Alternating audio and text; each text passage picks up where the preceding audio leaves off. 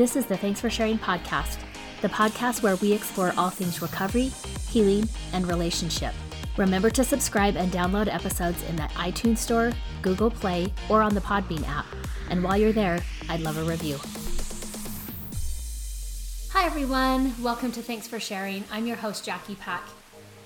Today's episode, we are going to be talking about Chapter 7, continuing in the book, The Tao of Fully Feeling, which we've been covering and going over in some depth in the past several episodes.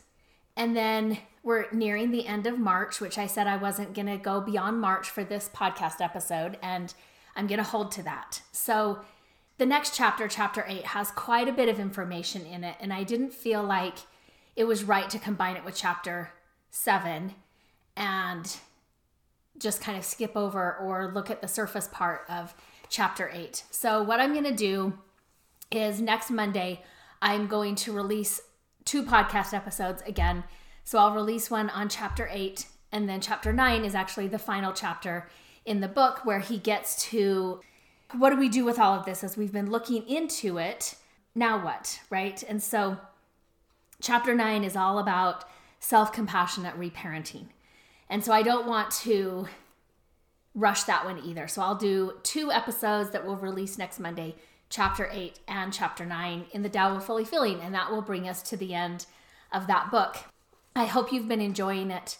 I know with several of my clients who are reading the book, I've had some great discussions with them as they've been reading the book, listening to the podcast episodes, recognizing things in their own life or in their own story, and starting to feel differently about that or look at that differently, or the way that it hits them is a little bit different than maybe it has been in the past. And so I think that's great. I think that's a great outcome of spending some time really looking at this particular book. I've also had some great discussions in staff meeting as we meet weekly as therapists to discuss, different things each week. So often some of the things we're talking about relates back to one of the concepts in this book. And many of my colleagues are also reading the book and listening to the podcast episodes. And that's always good. I feel like I digest more of a book when I'm able to read it and then have conversations, listen to other people's thoughts and insights into it or what their takeaway from the book is. I feel like I more fully integrate or digest the information in the book that way. So Chapter 7 in The Tao of Fully Feeling is about blame and forgiveness. The subtitle is Blame is Not a Dirty Word. He starts out quoting Alice Miller, saying, "We were compelled to gratify our parents' unconscious needs at the cost of our own self-realization. We need to experience the rebellion and mourning aroused by the fact that our parents were not available to fulfill our primary needs."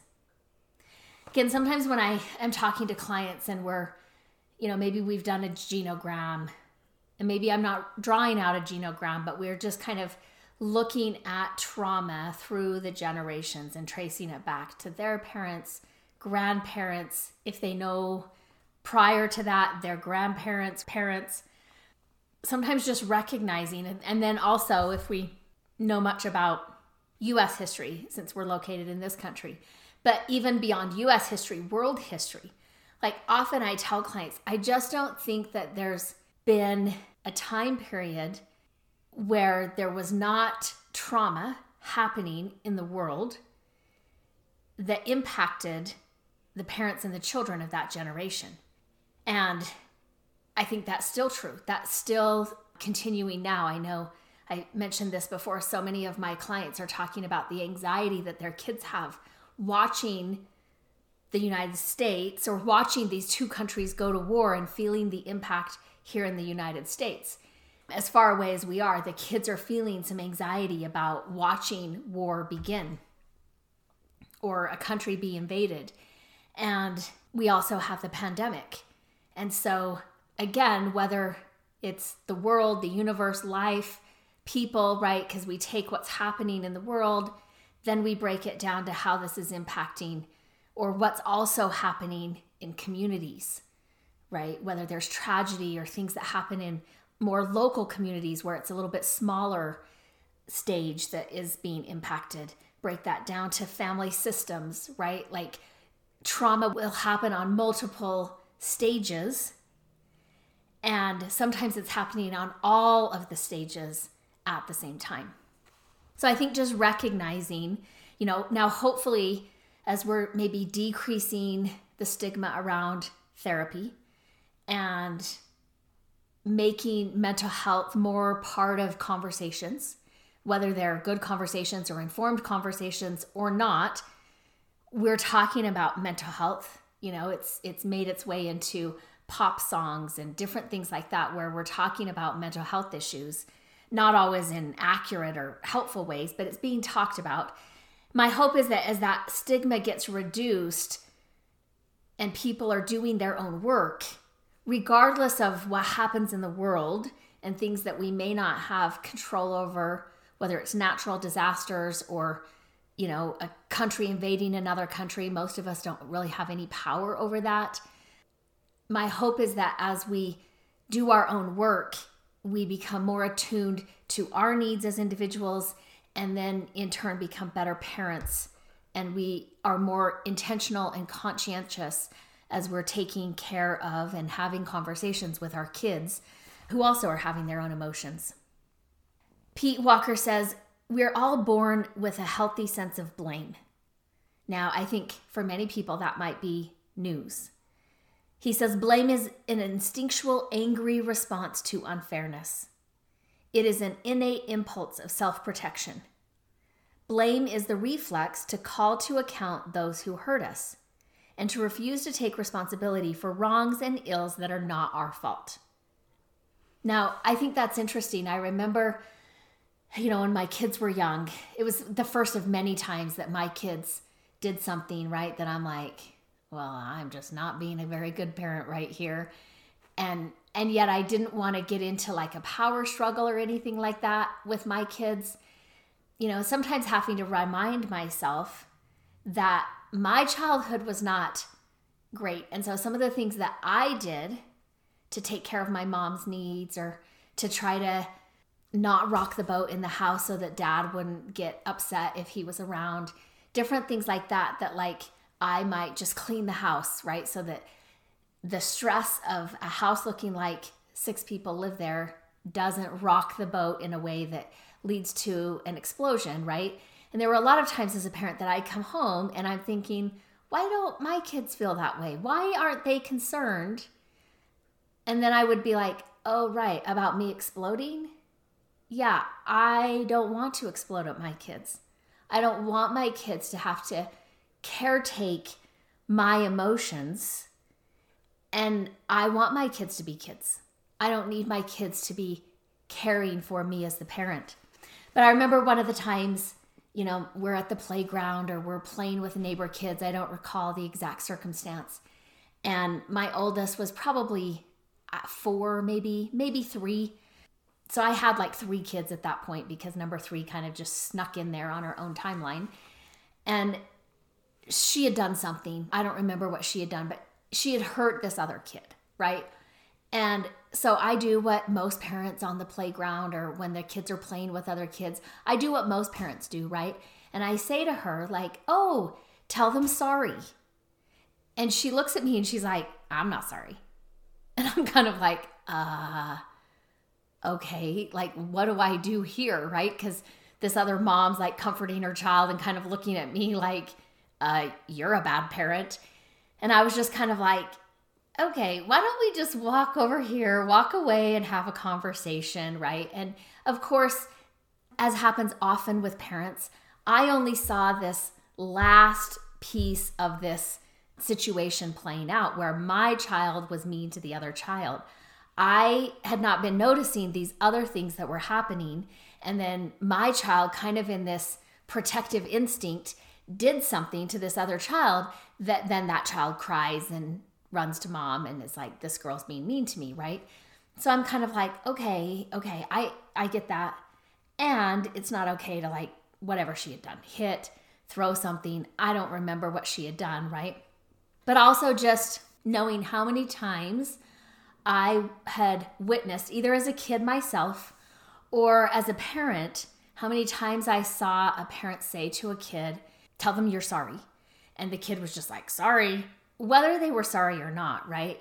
I would have to say that sometimes when one of my kids was being mean to another one of the kids or hurt another one of the kids. And I would say, you need to tell them I'm sorry. And they're like, well, I'm not sorry. And I'm thinking, okay, I don't want you to apologize if you don't feel sorry about something, because that's not good. And that's not genuine.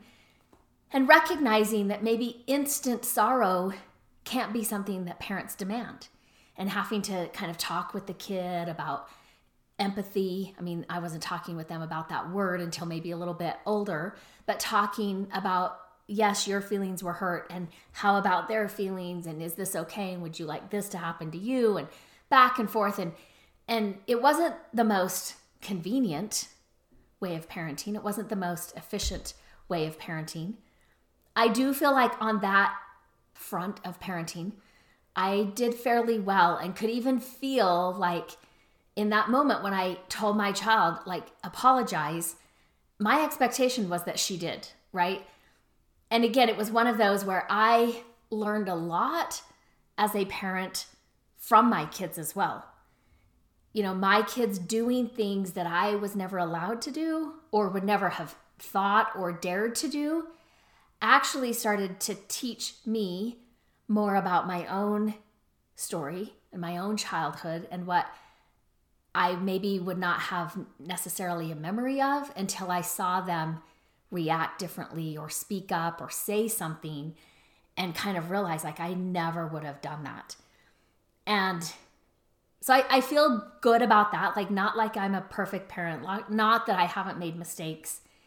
And I also feel like, you know, having graduated with my master's degree at 25, prior to having any kids, that education and that learning process also helped me as a parent, because I knew things, I had studied things, and I understood things that I wouldn't have had I not gone into the field that I went into, that I hadn't studied and been able to apply it to myself. I think sometimes too, not all therapists go through an MSW program or whatever master's program they're going to in the field that they're going into. And not all therapists are able to learn something and apply it to their own story. You know, I think there's a lot of us that go into this field because of our own story, but we may or may not gain insight as we're going into the field or as we're doing that learning. He continues, Pete Walker does, saying, blame, like sexual feelings, can be expressed in healthy or unhealthy ways. He says the safe, non-abusive venting of blame is essential to recovery. Healthy blaming allows us to release our stored up resentment about our childhood ordeals, freeing us from conscious or unconscious embitterment. He says dysfunctional parents hypocritically crush their children's instincts to blame unfairness in toxically blaming ways. He says most survivors were blasted with some version of the following when they tried to call a parent or a perpetrator to account. Do as I say, not as I do. Don't blame us. If you weren't such a rotten kid, we wouldn't have to hit you all the time. How dare you talk back to me? I'll wash your mouth out with soap. Don't try to get out of it by blaming your brother. You're the troublemaker. You always start it. Don't blame them. If you're in trouble, you must have brought it on yourself. I can also say as a parent, it's a fine line sometimes walking that last sentence. And again, this is the complexity of parenting that maybe we haven't always understood or seen the importance of having to kind of slow down, think through things, and have conversations, because parenting is complex and has larger ramifications than maybe we've given it credit before in history.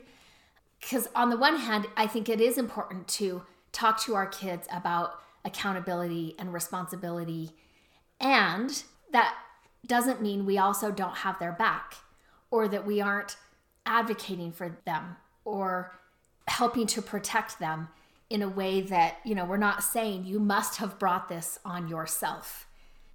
And so I think it's one of those complex lines that parents are required to walk as we're helping this child through the developing years, understanding their world, understanding relationships, and understanding, most importantly, themselves and how they fit in this world. So he says often the child in dysfunctional family learns early that it's too dangerous to act from their own will or desire.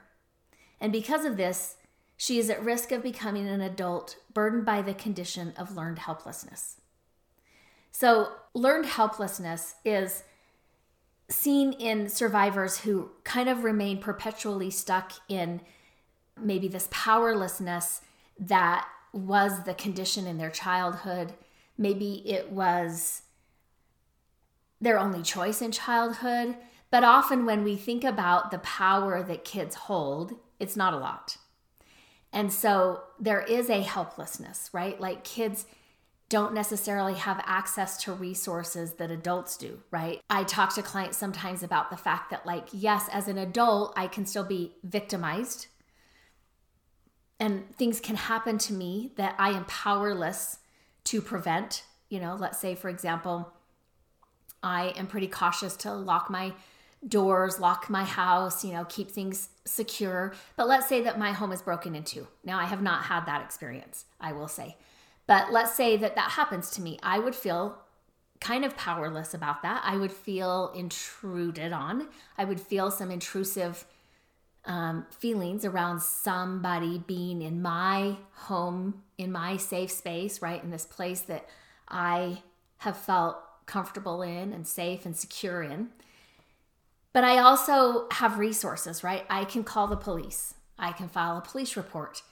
I can file an insurance report and hopefully try to get reimbursement or somehow restore what was taken from me. I can go to therapy and try to work through the emotional security that was taken from me by this home intrusion or whatever, right? Those types of things. But kids aren't necessarily going to go to a police officer. Sometimes they might go to a school teacher. They may not have the words to express it. They may, not have the confidence to be able to express what's happening at home. I know for me growing up, more than likely there were things that should have been, not more than likely, there should have been things that were reported, whether that was to state agencies. It should have been reported, right? And it wasn't. And I never said anything, and I knew not to say anything. So I followed that family rule to not speak about it. And I also followed the family rule to an extent on not feeling anything about it. And so I think there was some helplessness, right, that came just with me feeling like this is the roof over my head, right? This is where I'm fed. This is where I sleep. And I don't have that without this home, which means being part of this family. And so there is some learned helplessness. Like, I can't do anything about this because I can't get a mortgage. I'm 14. I'm 10, right? I'm 6. Where else am I going to go? And so there was some helplessness. Now, learned helplessness is that when we do have access to resources or we do have an ability for things to be different, we've grown up, we've gotten older, we have more options, we still don't know that, and we act as though we're still that helpless, powerless child. He says, blame becomes dysfunctional, talking about healthy blame and toxic blame. He says, blame becomes dysfunctional when it is chronically paired with learned helplessness. Some survivors use past unfairness to justify permanent surrender to present time suffering. He says, although they were truly victimized by their parents, they devolve into allowing their past helplessness to solidify into a victim or martyr complex. Instead of using blame in a healthy way to empower recovery, they eternally blame the past, give up trying anything new, specialize in making excuses, and become convinced that life just has it in for them. He says, when this occurs, blame has become toxic. And he says toxic blame is quite different from healthy blame. He says it is a hardened position of blame that is more of a choice and an attitude than it is a feeling. He says toxic blame is a static, frozen state that isolates a person from the fluid, dynamic richness of whole emotional being. Now, maybe many of us experience toxic blame in our childhood from one of our parents, right? Where they don't feel power themselves. They abuse that power, or they're taking it out on us because they also feel like they were a victim to their circumstances and they hadn't done their own work. They hadn't been able to navigate and re-examine and reassess what had happened in a way that took them into processing it and doing things differently. And so instead, they say things like, well, life isn't fair.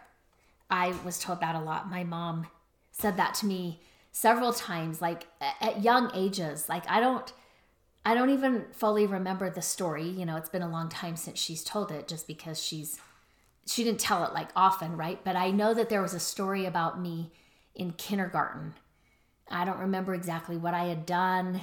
It was something about we were walking to school and something happened and I did something and it was out of this fairness, right? I felt this need, like that is unfair. And I stepped in and I did something that got me in trouble, or that my mom heard about later. And so my mom was talking to me about it and I was kind of defending myself like, well, that is not right and that is not fair. And my mom just said, like, the world isn't fair, Jackie. Like, it's time that you learn that not everything is fair.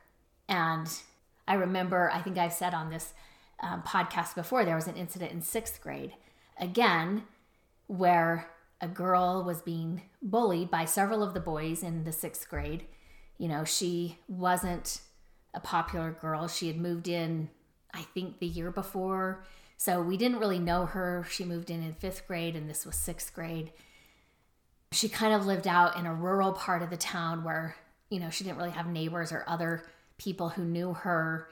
She didn't have really good clothes or clean clothes and had some hygiene issues and that type of stuff, right? And I knew that as much as everybody else. Like, she didn't quite fit in.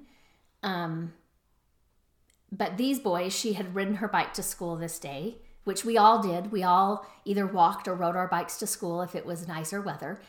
And she had ridden her bike to school, and when she got to school and was locking up her bike, the chain was off. Or when she got to school, the chain came off, right? Which was a common occurrence to me as a kid. Like, we all knew how to put our bike chain back on and to kind of do the basics on bike fixing because we spent so much time on our bikes, right? That was a necessary thing to know.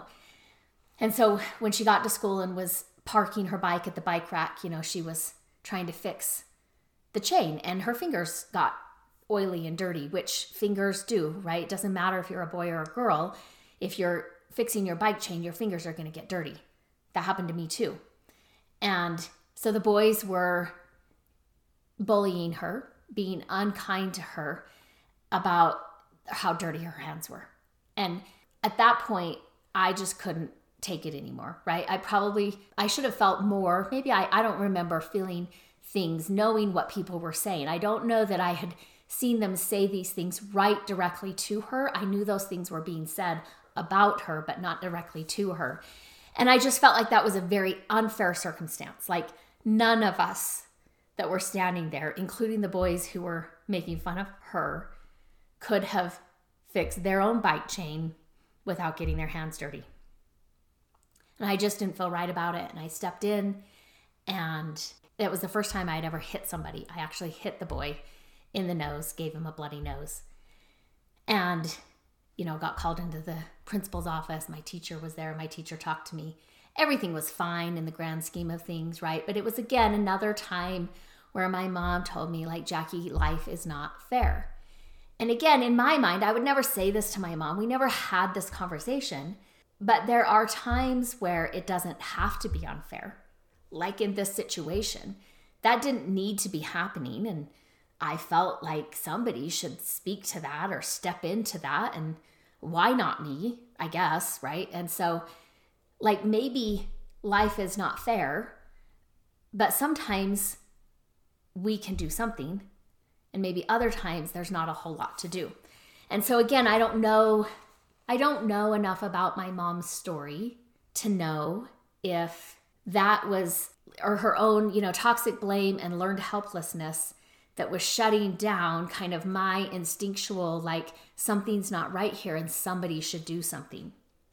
One of the things that I have loved reading this book, and he talks about it, he's talked about it before, I think I've talked about it before, but it's kind of interwoven into many of the chapters, if not all of the chapters, where he talks about this healthy self-protection, which I think the wording and the way he posits this concept to me is not something I've necessarily encountered in other books or other theories or modalities that I've learned. And yet I think it's so important. I've definitely worked with clients who did not know how to advocate for themselves, or who took too much ownership for something that was not that much of them to own, right? Which is an issue of self-protection. So he quotes Theodore Rubin, who says, "I never, absolutely never, side with anyone who is against my welfare. I aid nobody who detracts from my dignity, who makes me feel less than human, either through subhuman onslaughts or superhuman demands. I fight or avoid people whose effect is ultimately destructive to my validity as a person, or who in any way dilutes my ability to take myself seriously." Now, I think, again, that's not something kids can or know to do.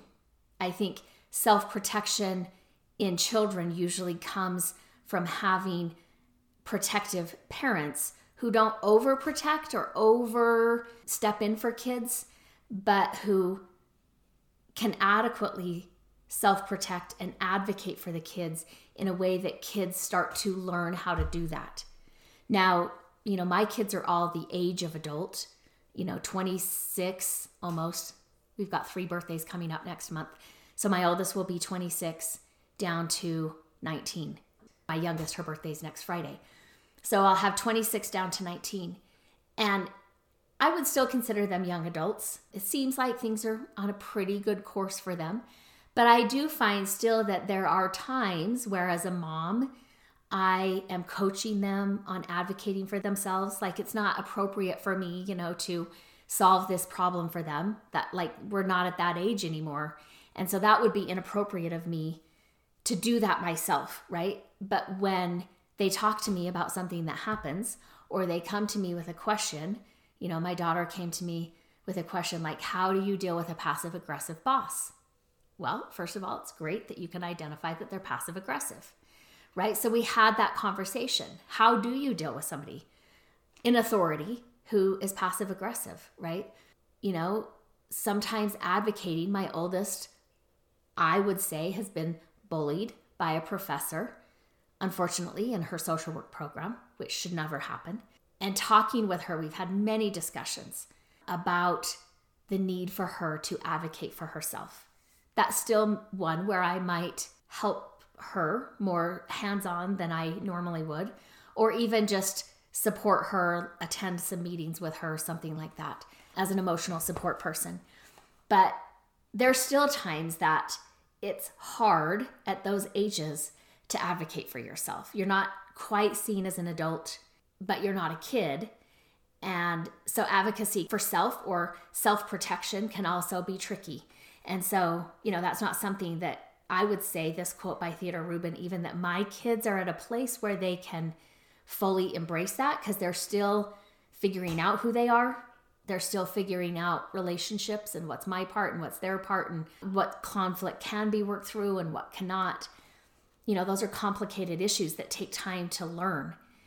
He says it's normal, healthy, and necessary to occasionally feel blame towards others, whether or not we were traumatized in childhood. So again, this isn't just something that folks who were traumatized in childhood feel. They might have more access to that blame as self-protection.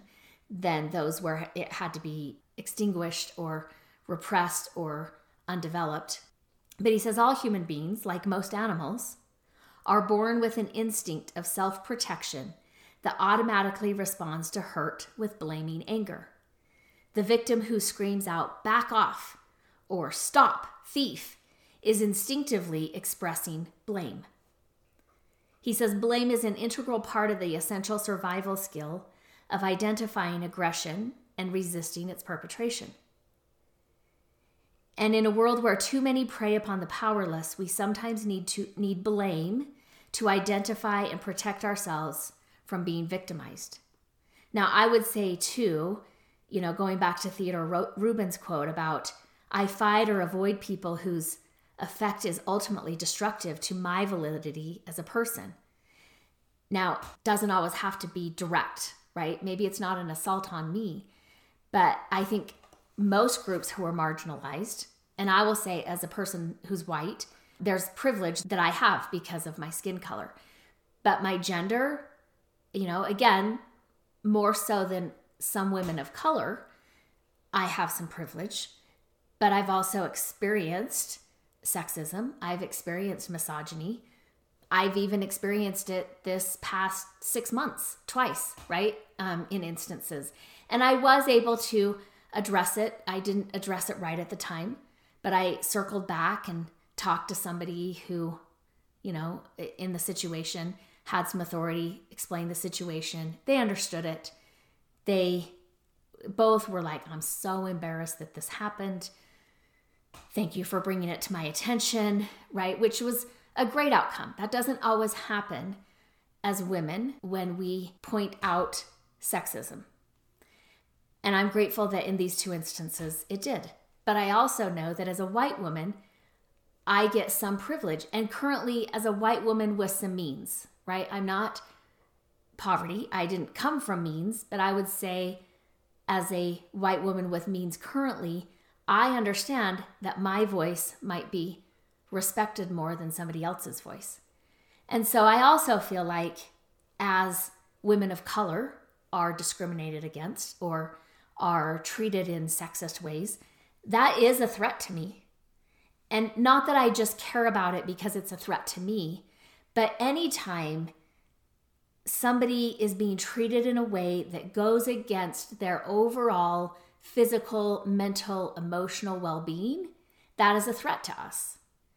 And I think we need to be sensitive to that. I think we need to see that when that happens. And I think we need to, there's not always a one size fits all how to respond to that. But I think we have to know that and know if that behavior is accepted, that becomes a threat to all of us. He says, the practice of blaming abusive behavior gives our inner child something she's been waiting for all of her life. A sense that she can use anger to protect herself in times of danger. It awakens her to the fact that she now lives in an adult body. She is now bigger, stronger, and more capable of championing herself. I love that, right? Like sometimes I'll ask clients, what would your younger self be sad to know that you've stopped doing? So that's sometimes a question that I'll ask clients, right? If that seems applicable to what we're talking about, like things that maybe they used to love or do as a kid, and now there's not much they do that brings them any sense of joy or aliveness. But sometimes I'll also say, what would your younger kid love to know that you now can do that they couldn't do? And just that paragraph where he says, the practice of blaming abusive behavior gives our inner child something she's been waiting for all her life, a sense that she can use anger to protect herself in times of danger.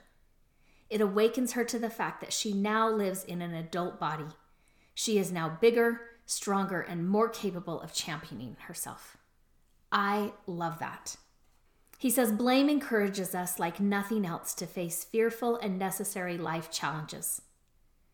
It helps us establish our basic rights of self-expression and call to account anyone who tries to deny them.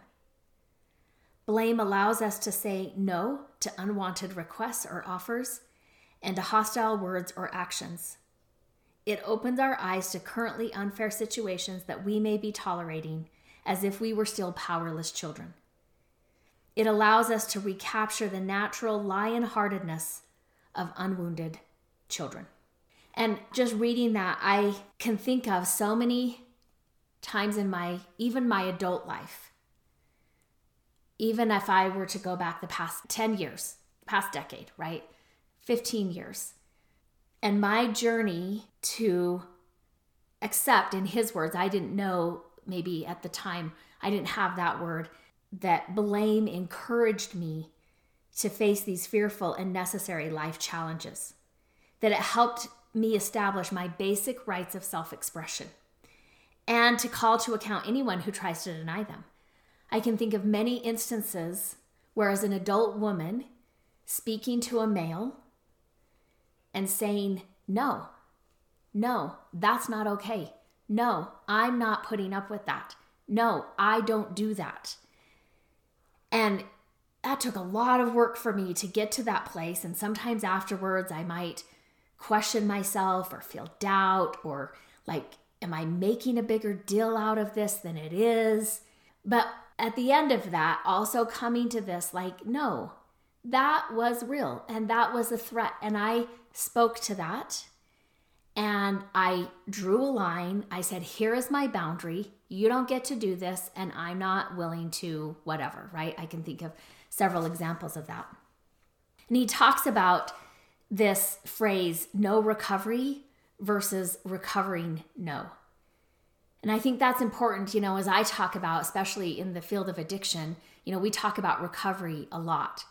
But also I talk about on this podcast, I talk about to a lot of clients that like all of us need recovery. Like I wouldn't necessarily identify myself as having an addiction, but that doesn't mean I didn't need recovery. It doesn't mean that when I went to my first 12-step meeting as a therapist taking clients, that I wasn't like, whoa, what is this? And why is this speaking to me, right? And that when I was working the 12 steps alongside some of those clients, that I was like, I don't know why this is resonating, but it is resonating with me. And so I think, kind of recovering that no, that basic no. He says, a toddler's angry no at another's attempt to take his food or toy is an early and instinctual expression of blame. Sometimes I will say that no is the beginning of that toddler's boundaries. Sometimes it may be completely, off kilter when they're, you're giving them their favorite, treat and they're like, no. But it's they're beginning to start to use these boundaries and start to feel something within themselves and express it as a no. So I've always said that it's the beginning of the boundary, right? But I think it also applies where he says it's that early instinctual expression of blame. He says the child's no says that the behavior of taking his property is blameworthy and rightfully resistible. No is his way of setting limits and establishing healthy boundaries. So we are talking about the same thing.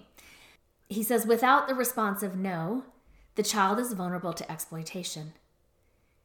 He says, ironically, many children are absolutely forbidden to say no to all authority figures, and yet are expected to just say no to drugs, or just say no in times where they're unsafe, right? Or being bullied. And yet, where would they have learned to use no if it wasn't at home? Again, quoting Theodore Rubin, who wrote powerfully, he says, I must have the right to say no. Only I can give myself this right on a meaningful basis. My no is a function of some of the deepest compassionate feelings for myself. This no of mine represents whatever force I can bring against anything in me or outside of me, which I recognize as being antithetical to my well-being. No is my block and fortress to and against self-hate. No is my stand against impossible demands, wherever they come from. I just think that is so powerfully written. And then he talks about how children are born with that exquisite sense of fairness. My mom did not know that. And how often parents wrathfully attack their kids if we say no or we're expressing that we don't think something is fair. He says, I believe children repress their earliest memories of their parents' rageful oppression in the same way that adults repress their perception of gruesome accidents. If I suddenly come across something shockingly violent, my instinctive response might be as follows. Oh, that's so awful. I can't even look at it. I don't even want to think about it. I just want to get that picture out of my mind. I'm never going to think about that again. Don't even remind me of it. He says, in a similar way, I believe many children banish memories of what befell them when they tried to stand up to their parents.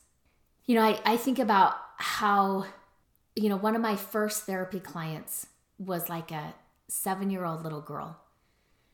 And she had been sexually abused. It had been reported. She'd been through the court system, all of that type of stuff, right? All of that had already happened. And I think she had been working with some therapists through that process, but parents were bringing her in just saying, now that it's all over, that's kind of done with, we think she still needs therapy, right? And so as I got to know her and would talk to her, in many ways I started to see, and this was a helpful supervisor who helped me to see this, because I didn't even have kids at that point, but pointing out the many ways that this little girl kept telling me her story.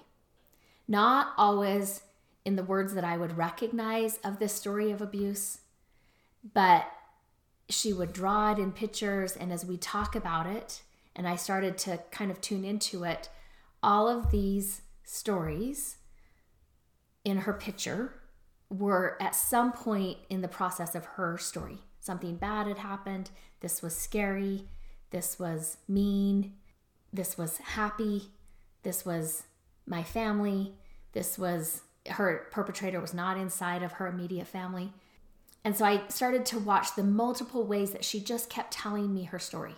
Remember this, and just talking to her about that.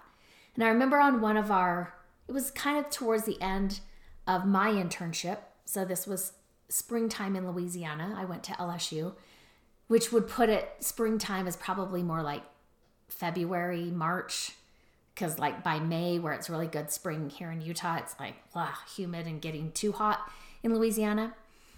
And I remember one of the sessions, she came in and she said, Miss Jackie, did you see the flowers blooming? And I said, I did. And she's like, did you know these flowers have not bloomed since that happened to me? Now, obviously, the flowers bloomed every year, right? But for her, there was this I'm starting to reconnect again with my life.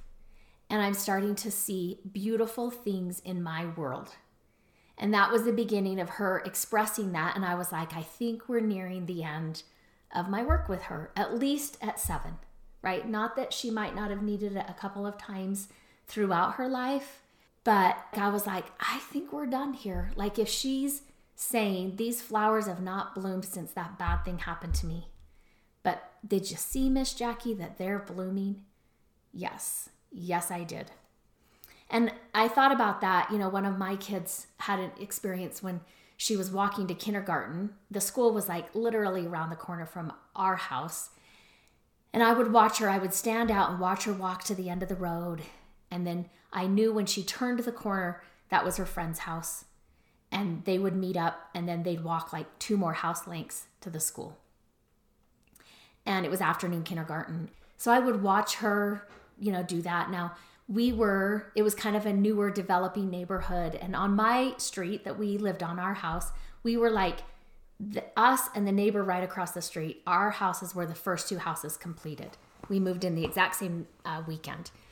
And so there was a lot of construction going on. There were a lot of, cars in and out of the neighborhood that really were there for working on houses, right? Doing construction of some type or another.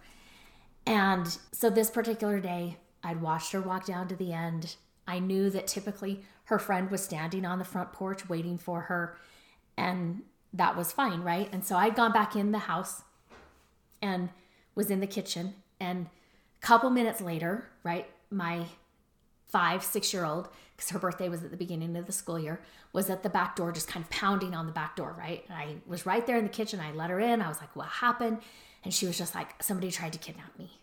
And I don't know if that actually happened, right? I mean, that's when I started to realize oh, There's a lot of people in this neighborhood that I have no idea if they are legitimately in this neighborhood or not. And again, I typically watched her walk all the way down to the corner. This day had been no different. I don't know if she was actually in any danger, right? But she felt she was. And so I said, oh, I'm so glad you came back. And she came back through kind of backyards, like not out front by the sidewalks.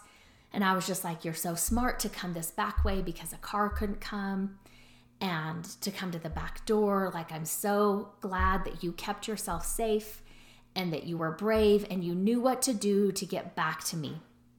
And, for the next several while, until there were more houses on our street that she could walk with those kids, I would drive her down to her friend's house just to kind of help alleviate some of that anxiety for her. But often she would tell me this story. We might be driving in the car and she'd be like, Mom, remember when I was almost kidnapped? And I'm thinking, yes, this was like 2 days ago. And I would say, yeah.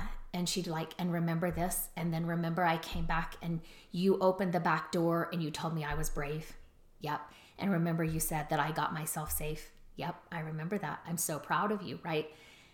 That night we're going to sleep. Mom, remember when I almost got kidnapped, right? Just this need to talk about it as a way of expressing what had happened to her, kids' feelings, different things like that they're going through, right? I think that's a natural instinct that we have as kids.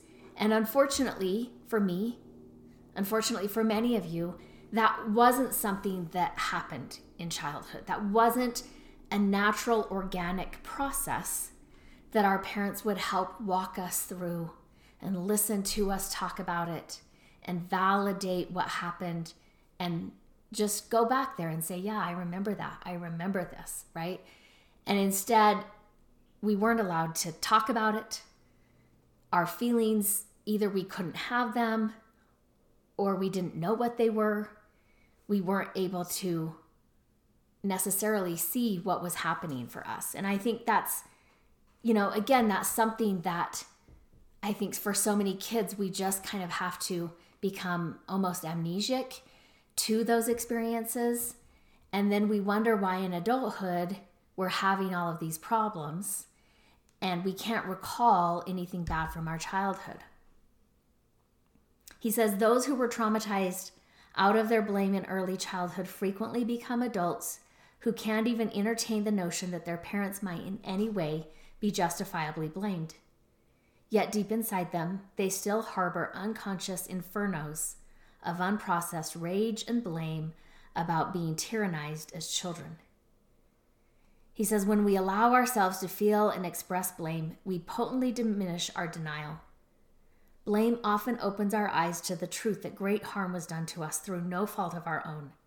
We were not born bad or defective. We deserved love and respect as every child does. Had we been given it, we would now find it easy to nurture and protect ourselves. We would not have histories of tolerating gross unfairness from other authority figures throughout our lives.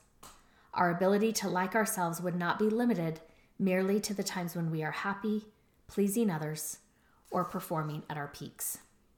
Now, he also talks about how blame is an ongoing process. He quotes Sheldon Roth, who says, reconstruction of the past in order to make sense of the present turns into an ongoing process, one in fact that proceeds throughout one's life. He talks about how he has gotten to a point where he feels a great deal of forgiveness towards his mother and her abuseful and neglectful behaviors. He says, I still sometimes get into emotional flashback to the fear and the shame that are byproducts of her myriad attacks on my self-expression. And I think unfortunately, when there has been complex PTSD in childhood, well, I wouldn't say it's complex PTSD in childhood.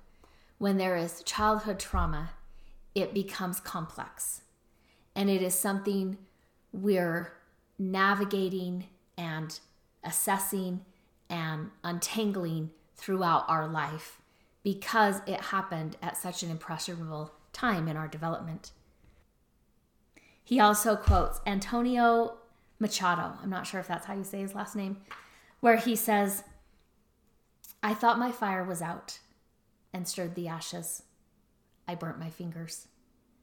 I love that because it so succinctly, I think, taps into that idea that of the ongoing process of this work, that we might feel like, okay, I've gotten through that anger that was stirred in me, and we think that that fire has gone out. And then we might poke around or stir the ashes with our finger and it burns us again. Again, that may not be it happened this day and then the next day. Sometimes that plays out over a year or two.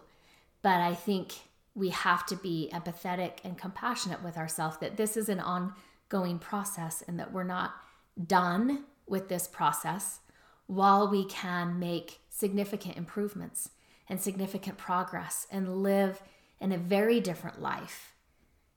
That doesn't mean that we're done assessing and sorting and feeling and blaming. He says our blame helps us to discriminate between internal processes that are innate and life-affirming and those that are learned, alien, and self-destructive.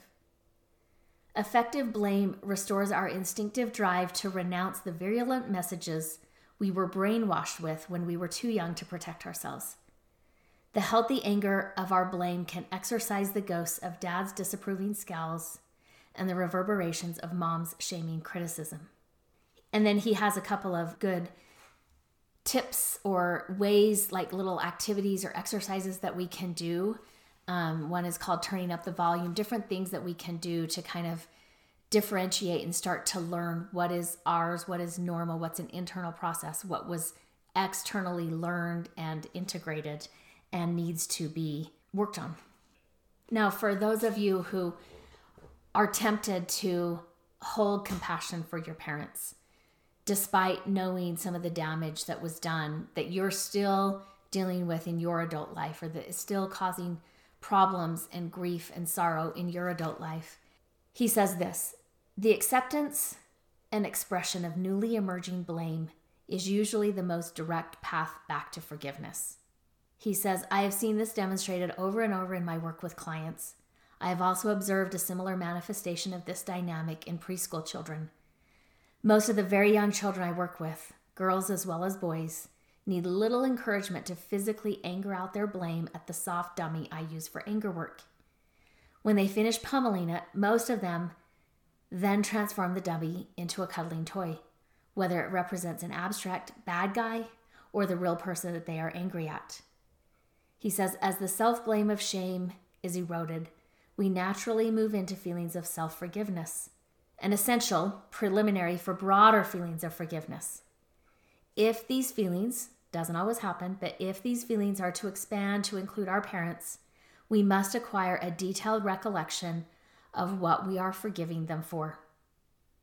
A specific understanding of the major themes of our childhood abuse and neglect. Without this, we remain locked in the pain and resentment of being developmentally arrested in many aspects of our being. The hurt of not recovering adequate self-esteem and self-expression blocks our access to the part of ourselves that can genuinely feel forgiving. I think, that's just a great reminder that if we are wanting to hold that compassion for our parents, we cannot do that at the expense of us examining and expressing the themes of our childhood, whether that was more overt abuse, more covert abuse, or neglect. I'm so grateful if you've been listening to these episodes on the Tao of Fully Feeling. Whether you and I have had conversations about this book or not, whether maybe, you're having conversations with me as we talk about these episodes, we talk about this book on your commute or while you're on a walk with the dog or whatever. I appreciate you being part of this journey as we've taken time to really pull apart the ideas and the concepts that he writes about both professionally and personally in this book. And again, like I said at the beginning, we've got 2 more chapters left. I'll release both of those next Monday. I'm going to give chapter 8 its own episode, chapter 9 its own episode. And I thank you for being part of this journey as we've looked at this book, The Tao of Fully Feeling. At the end of this episode, I want to remind you that your story matters. Remember, there's something meaningful in every chapter. Don't wait to share your story until it's finished. Until next time, Jackie. The Legal Stuff. This podcast is solely for the purpose of information and entertainment and does not constitute therapy, nor should it replace competent professional help. The Prayer of the Perfectionist. Nobody has time for perfection. We are pursuing progress. Help me to remember the only step I need to focus on is the next right step for me. Help me to remember that life is a journey. Help me to be able to separate all that I am learning from all that I have to do. Help me to remember that I am not alone. I can ask for help. Help me to strive for frequent awakenings, not mastery. I am enough. Amen.